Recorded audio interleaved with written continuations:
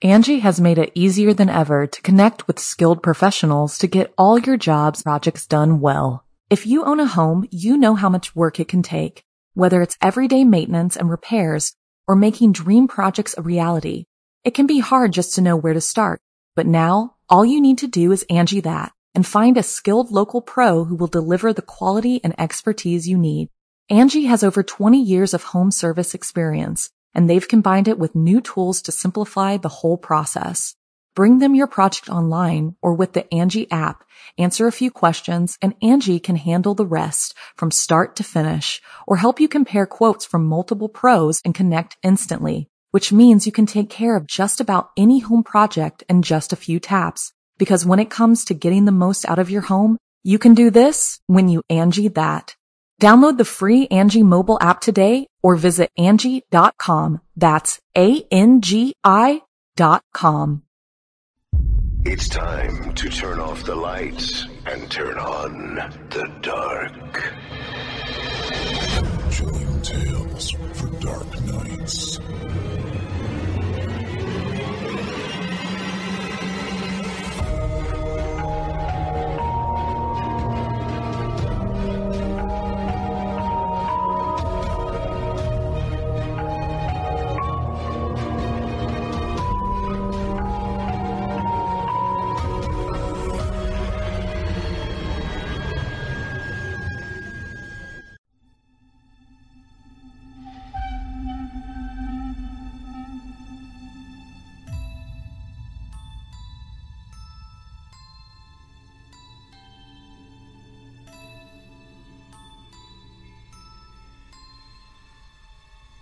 Good evening, listener.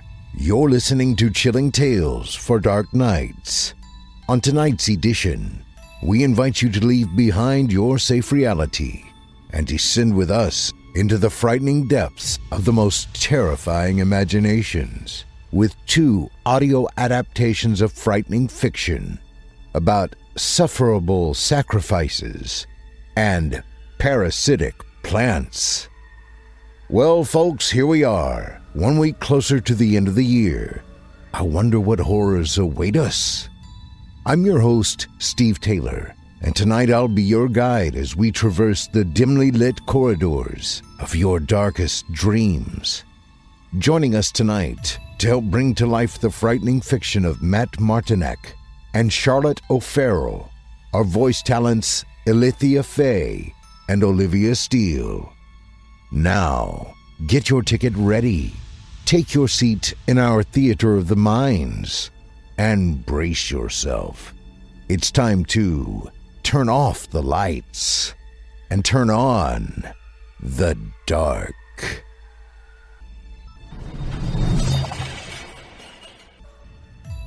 Our first tale of the evening is written by Matt Martinek and is performed by Alethea Faye. In it, we'll meet a wife and mother who seems to be losing everyone and everything in her life, piece by piece, literally and figuratively. So without further ado, I present to you Blood of My Blood.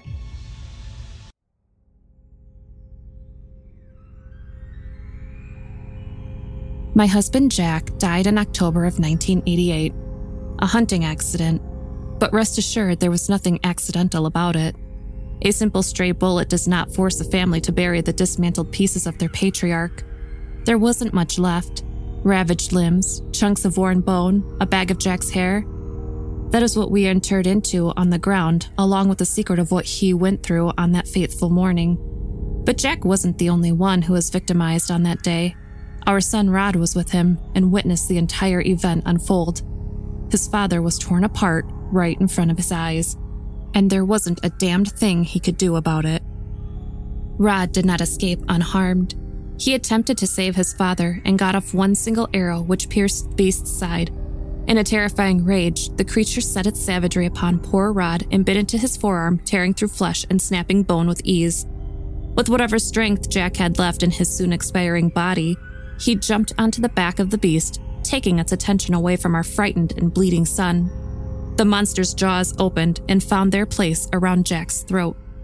For a single moment, Jack locked eyes with Rod's and gave his son one last loving gesture, one last goodbye. It was over, and Rod knew it. The boy ran as fast as he could with his arm leaking all over the freshly fallen leaves and the screams of his father disappearing into the distance. Rod busted through the door of our home and shouted one single word: werewolf.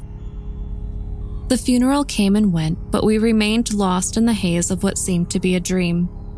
I was now a single mother with a shattered 15-year-old to guide into adulthood. The bones of Rod's arm eventually healed, but when the cast was finally removed, we saw that the flesh itself did not mend as it should have. The sutures proved worthless. It was thought to be a bacterial infection that went out of control, though the doctor had not seen anything like it before. The wound had putrefied and seemed to pulsate with every beat of Rod's heart. And the smell? Unexplainable. I was instructed to keep the arm wrapped and to apply the certain medicinal ointment every evening, which I did. Still, it got no better. Just as Rod's wounded psyche didn't. He insisted on the otherworldly nature of the thing that took his father away and let me know on a daily basis that it was still out there, stalking, ready for another victim. Even beyond that, his nightmares terrorized him relentlessly. He could not escape the beast even through a good night's sleep. The adult in me took it all as the imagination of a panicked child.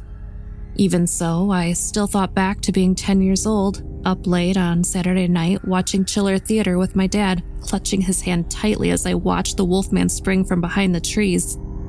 My heart raced at the thought of possibility becoming reality. We attempted to get on with our lives as best we could. I returned to work and Rod went back to school. He did best with the hand he was dealt, but he was quiet, always thinking, always off somewhere else. I spoke to him about counseling, but he simply wouldn't have it. He told me he was fine, that it would pass. I was so hoping it would. As we all know, the chains of the past tighten with time if you let them. I only wanted my son to be okay. He deserved a bit of normalcy, as did I. Unfortunately, better days were just not meant to be had. The first time that it happened was the most frightening thing I have ever gone through in the course of my life. I woke at 1:05 a.m. on a Sunday morning to what seemed to be an explosion down the hall from my room. I sprang from my bed and jetted towards the door with the only thing on my mind being my son's safety. As soon as I reached the hallway, I immediately saw the wooden shards of Rod's bedroom door strewn about and heard the growl of the rabid creature that was after my son. My mind told me that it was all some sort of trick, that it just wasn't possible, but my eyes soon proved my mental faculties to be full of lies. The bastard of death emerged from the bathroom down the hall, and it was everything Rod had promised it would be and more. I did not view it in black and white, and there was no hand beside me to clutch. The monster movies of old paled in comparison to what was before me. The abomination's pointed ears nearly reached the ceiling of the hallway, and the large fangs were dripping saliva onto the brown, matted fur of its chest. Glowing red eyes stared at me as I froze in place, almost admiring the creature's ferocity. Surely it was wolf-like, but in a deformed way. The snout was much longer, the teeth much larger, and it walked towards me slowly with the gait of a human. And oh, how it growled, with its lips quivering at the thought of tasting me. A werewolf it was. My son was right. I broke from my trance and leapt back into the bedroom where I entered my closet and hid. The tears streamed down my face as images of Rod's destroyed body flashed through my mind. There was no way he was still alive. I could hear the beast getting closer, its feet pounding towards the closet, and I peeked through the wooden slats of the door to behold the monster's form illuminated from the moonlight shining into my window. It was at that moment when the truth hit me fully.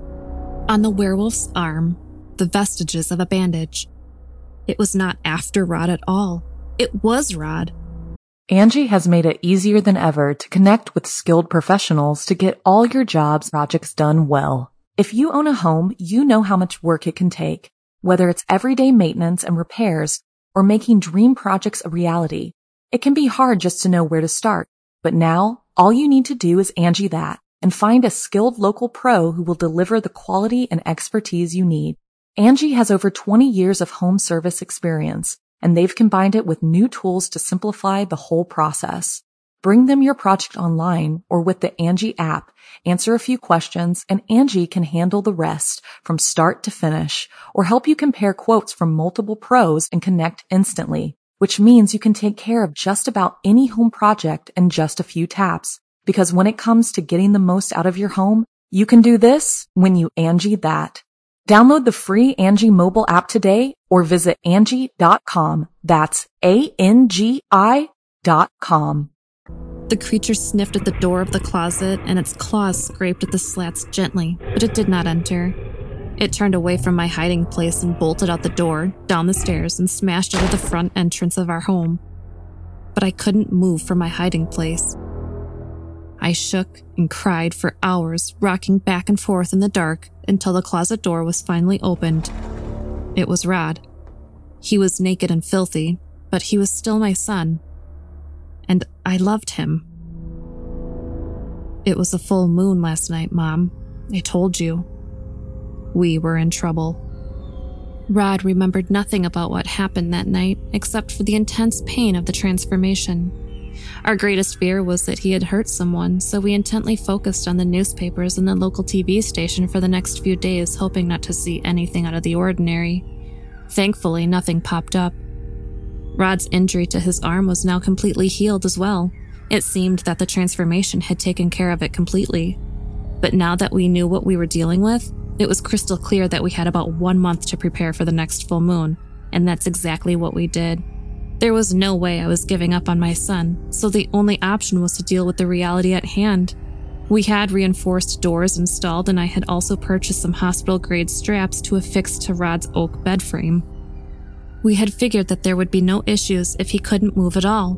So on the afternoon of the next full moon, I strapped Rod's head, limbs, and torso down to the oak frame of the bed, kissed him on the forehead, and retreated to my room. I sat up in bed and prayed all evening long while trying to ignore the sounds from Rod's room. And for nothing, apparently.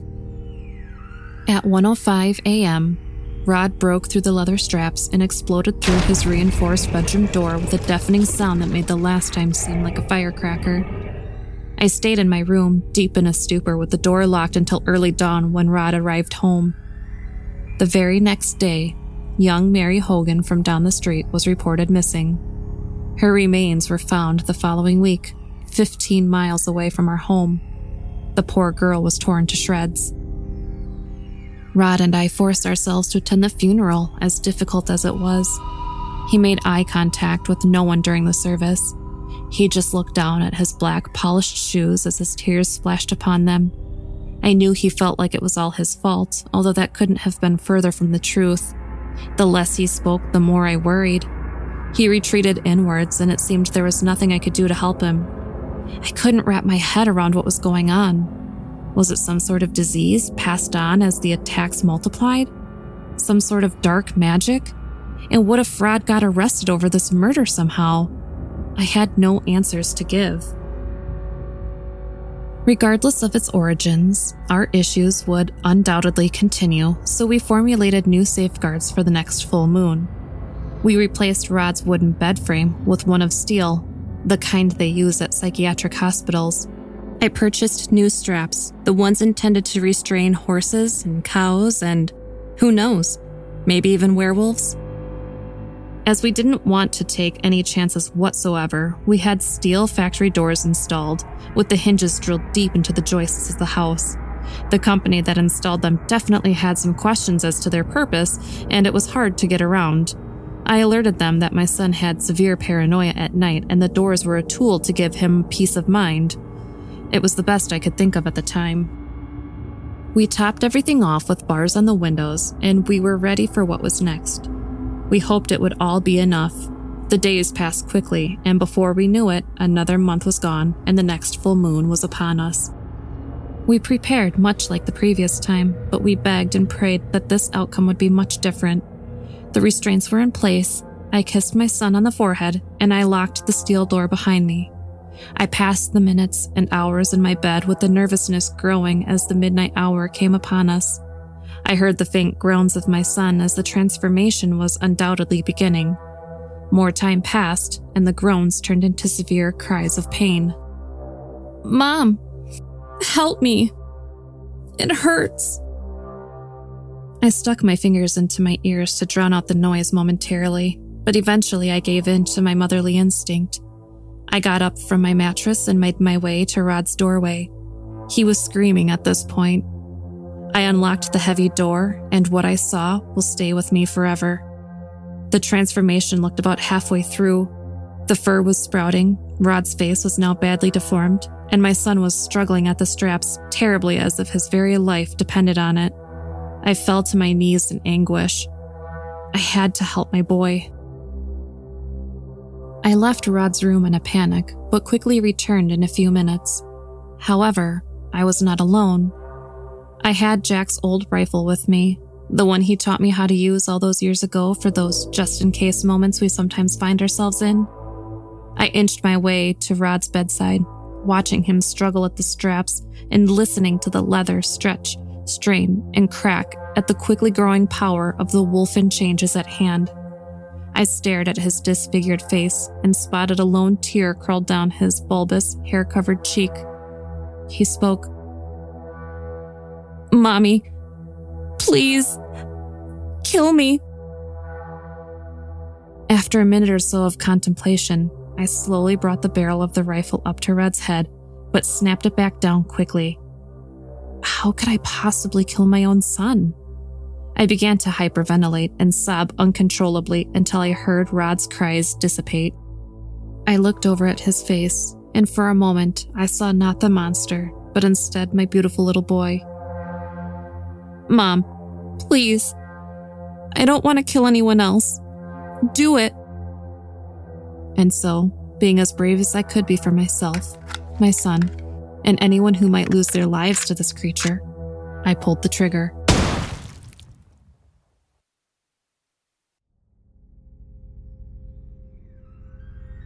Of course, the authorities did not find stories of werewolves very amusing or clever, and they saw my situation as a clear-cut case of child abuse, torture, and plain-out murder.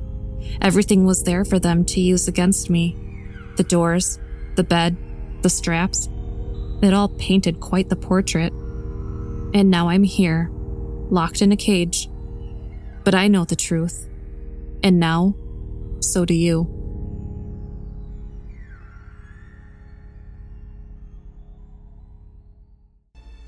I hope you enjoyed Blood of My Blood, as written by Matt Martinek and voiced by Alethea Faye.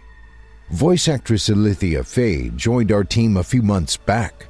You can hear more of her performances right here on our very own network, as well as on future episodes of this show. Our second tale of the evening comes to us from author Charlotte O'Farrell and is performed by Alethea Faye and Olivia Steele. It's not abnormal for people to feel down around the holiday season. But in this tale, a woman named Sasha has a boss who takes seasonal affective disorder to a whole other level. Now, without further ado, I present to you Mistletoe Ho Ho. Did you know mistletoe is a parasite? Well, technically only a half parasite. It can photosynthesize too. But it gets most of its resources from the trees it latches onto. It steals its nutrients so it can grow. Despite the pretty berries, it isn't really the jolly, innocent Christmas plant we make it out to be. Birds carry it around and it lands on trees through their droppings. Then it burrows into the tree branches and feeds off them. It's evergreen, so even when the tree is barren in winter, the mistletoe keeps spreading and thriving, greener than ever.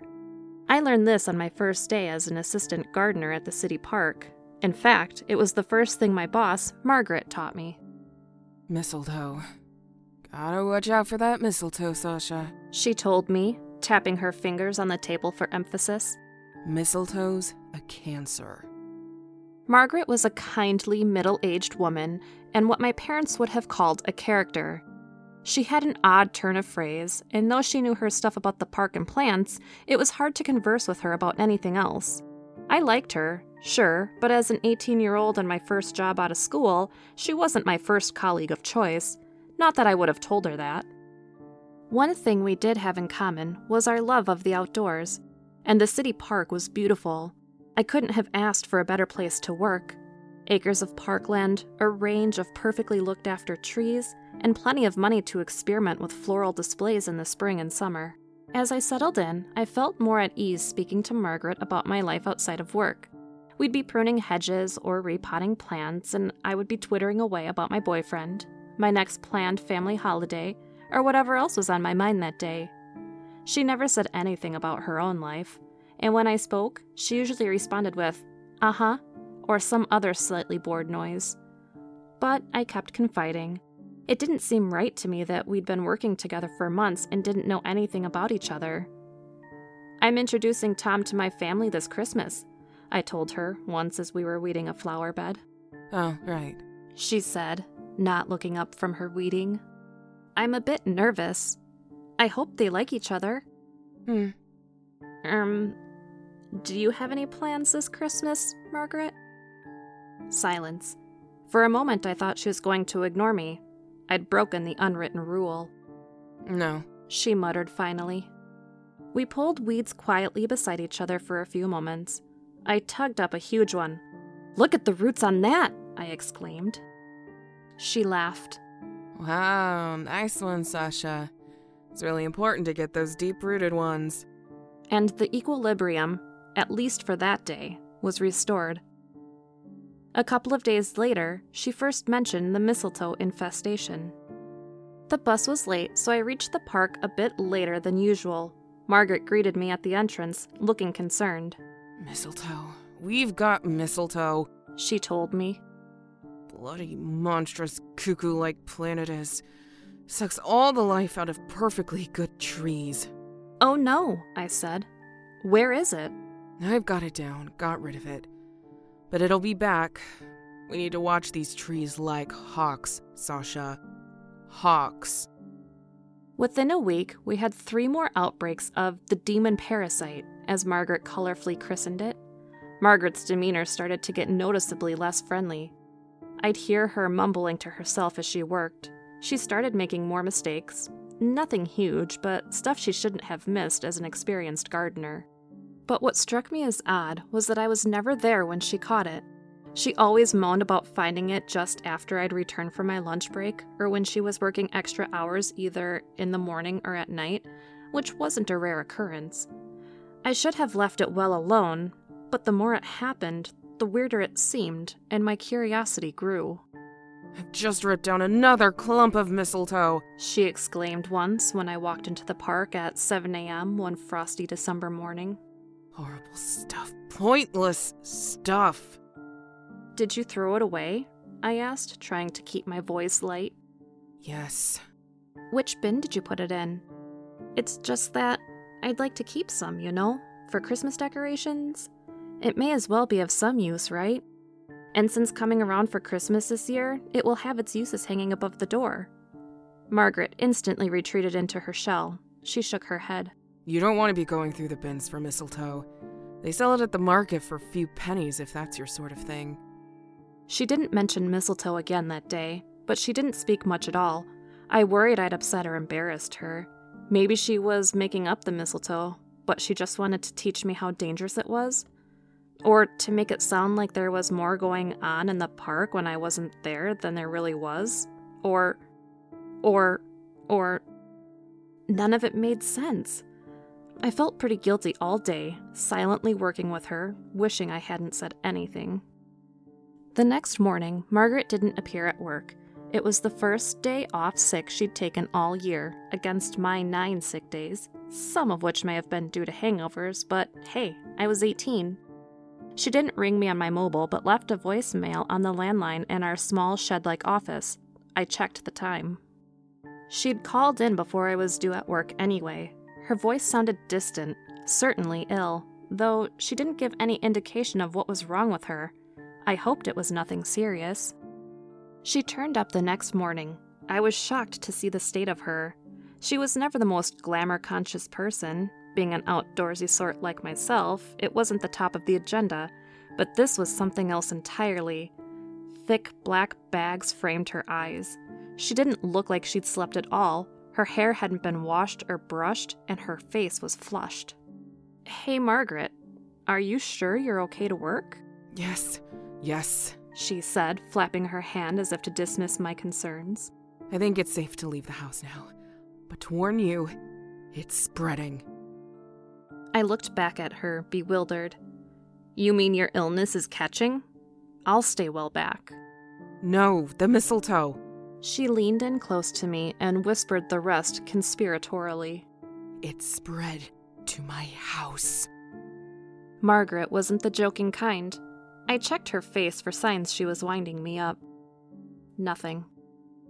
Well, that sounds bad, I replied, struggling over each word. But Margaret, usually mistletoe only grows on trees.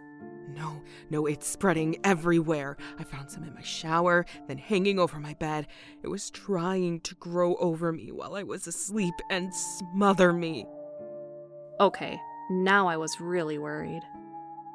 Are you sure you're okay, Margaret? You might have a bit of a fever. Maybe a doctor could help? Doctors know nothing about gardening. Not until they retire, anyway. But I've hacked it all back at home with a big knife. It's gone. For now. But that bastard weed always grows back. Nasty little parasite. She turned on her heel and walked to the equipment shed, ready to start the day. I was left staring at her in disbelief. I should have done more. I should have broached the subject again. But I was quite relieved when she turned her attention back to her comfort zone, the gardening, and she seemed normal and cheerful enough as she worked. By lunchtime, I had rationalized it to myself that maybe her sickness had given her weird nightmares or minor hallucinations, and she hadn't sufficiently recovered yet to see them for what they were. We'd probably laugh about her delusions of magical killer mistletoe when she was better.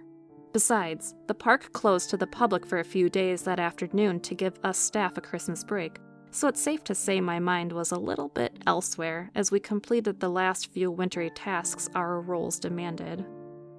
At the end of the day, she thanked me for my hard work over the past few months, and we wished each other a Merry Christmas. She seemed better, or at least I told myself she did. There had been no mention of the dreaded M-word since that strange encounter in the morning. The next time I heard from Margaret, it was on the special day itself. I was just settling down to Christmas dinner with my family. Tom had settled in well, and I felt content and full of the season's joy until I read her text.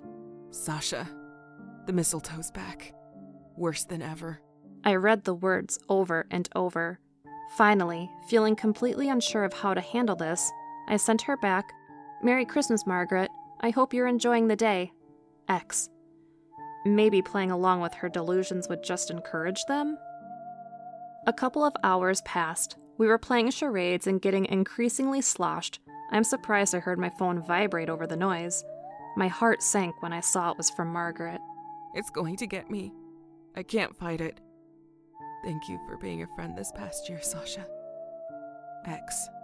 Even in my inebriated state, I knew that wasn't a good sign.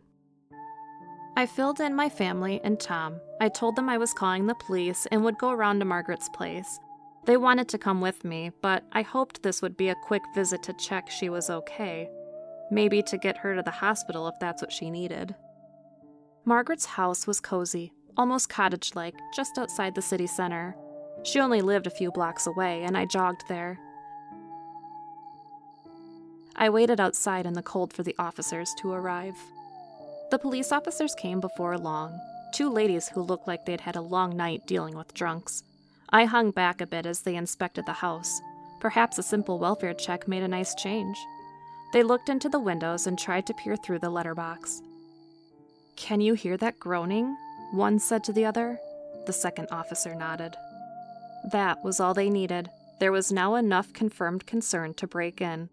They kicked the door down and ran in, shouting Margaret's name. I followed along behind. The first thing I noticed were the beige walls. At some point, there had been attempts to decorate them for Christmas, but they had all been slashed to ribbons. There were long, deep gouge marks in the plaster. Somebody had been hacking at them. The floor was covered in cut-up snippets of tinsel. As we moved further in, I saw the staircase. The banister had been slashed repeatedly. I heard the moaning, then a low, pained sound. "Margaret, we hear you! Where are you?" But as soon as I shouted it, I saw her.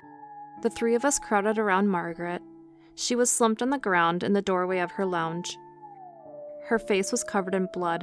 She held something hairy and pulpy in her hand, also caked in blood. Her eyes were struggling to focus. When they saw me, they fixed on my face, and she smiled. I got it, Sasha, she said between bloody coughs. I got the damned mistletoe. It would kill me, but I stopped it from spreading. She held the crimson, dripping mess in her hand up toward me, and that's when my brain put the puzzle of the whole horrific scene together. The reason her head was covered in blood was that she'd hacked off her own scalp. From the looks of the jagged cuts on her forehead, it seemed to have taken several excruciating attempts. Her side discarded the knife, clumps of skin and hair still stuck to its blade. I got it, Sasha. I got it, she shouted and fell down on her back, her body shaking from delirious giggles.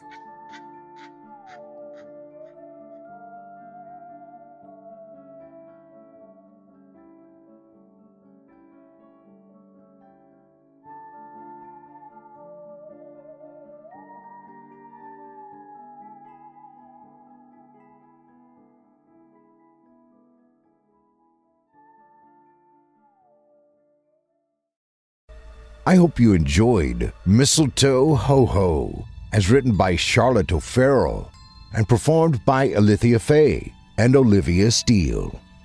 Charlotte O'Farrell is a horror writer, a lifelong fan of the genre. She writes about all manner of the weird and wonderful. Her stories have appeared in anthologies and podcasts. She writes daily flash fiction on Twitter at CHA O'Farrell and Facebook at author Charlotte O'Farrell. She lives in the East Midlands of England with her husband, daughter, and cat. You can hear more from voice actress Olivia Steele right here on our podcast network and YouTube episodes, as well as on her own YouTube channel called Scarily Olivia. As for me, I'll be right here next week.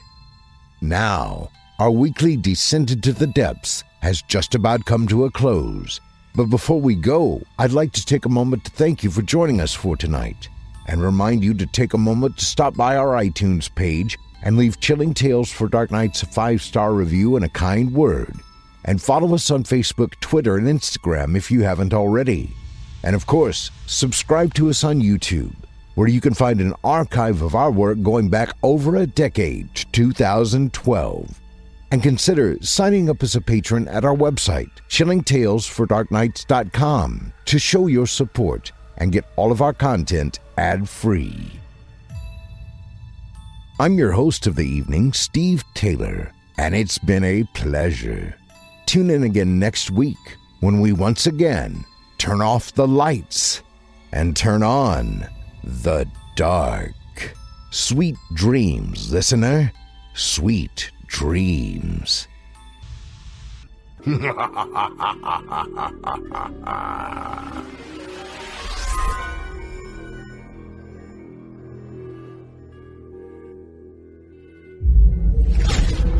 Chilling Tales for Dark Nights.